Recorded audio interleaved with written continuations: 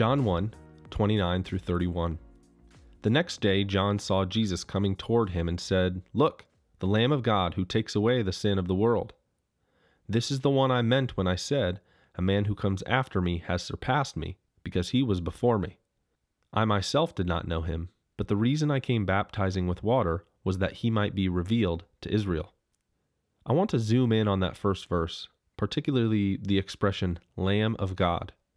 Interestingly, it is only found in two places in the Bible, here and just a few verses later in verse 36.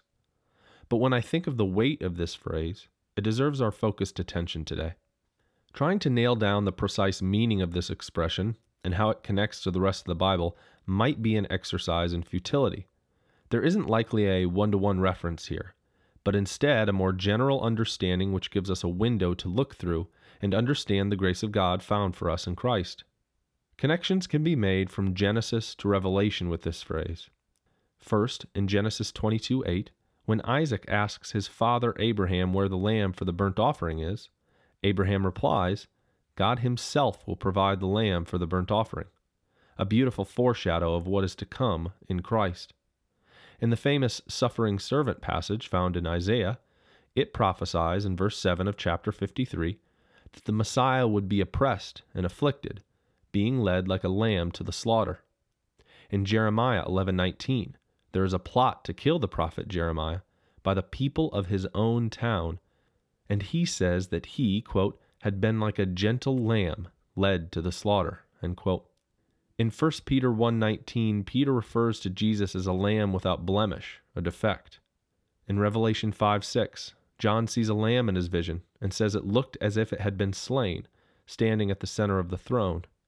And finally, in Revelation 13:8, it says that this lamb, Jesus, was slain from the creation of the world. This was the plan all along. This probably seems a bit archaic to us, this sacrifice of a lamb.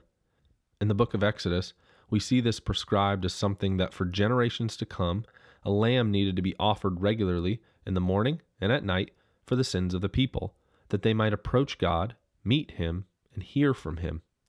And yet, a quick look at my own life shows that I'm constantly doing this, trying to find some sort of atonement for my sins, trying to make it right. When I struggle, particularly with my deep sin, I find myself almost unconsciously jumping to clean the entire house and get things orderly. I'll often stop 30 minutes in and realize that I don't care as much about a clean house, but instead to feel like I've done something good, right, and productive with my time after I've stumbled into sin. At the heart of my cleaning is a belief that there is something I must do now that I'm a Christian to atone for my repeated sins. Sure, Christ forgave me when I became a Christian, but surely there should be some progress by now. God isn't just going to keep forgiving over and over. I'm a Christian. I should be better. But this is the exact attitude we see the writer of Hebrews attacking. Those daily sacrifices made were never enough to cover our sins for all time. They had to be made repeatedly. They had to be done, day and night, to cover the sins of the people. Yet what we see in Jesus, the Lamb of God, is the one who bears the sin of the whole world, past, present, and future. And remember, when Jesus went to the cross, all our sin was future sin. Therefore, for us to believe that Christ, right now as you sit listening to this podcast, can't, won't, or is unwilling to forgive your future sin, would be to deny that his work on the cross was effectual in the first place.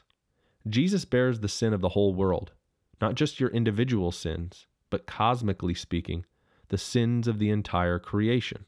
And the greater your sin, the more near he draws to you, cleaning you, alleviating you of the weight of those trespasses. You are no longer a sinner, but Christ is, because the sins of the whole world now rest on his shoulders. The devil may try and proclaim, "You are a sinner." But Christ has a better word, for he turns that upside down. He says instead, "No, I am the sinner, and that person is free to go." There is great simplicity in this phrase, and this is the simplicity of Christianity. Not that we'd move on to something bigger and better, but rest in the simple message.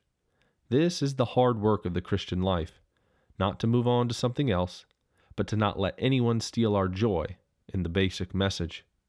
Your word of encouragement today is this: Fix your eyes on Jesus, the Lamb of God, who takes away the sin of the world.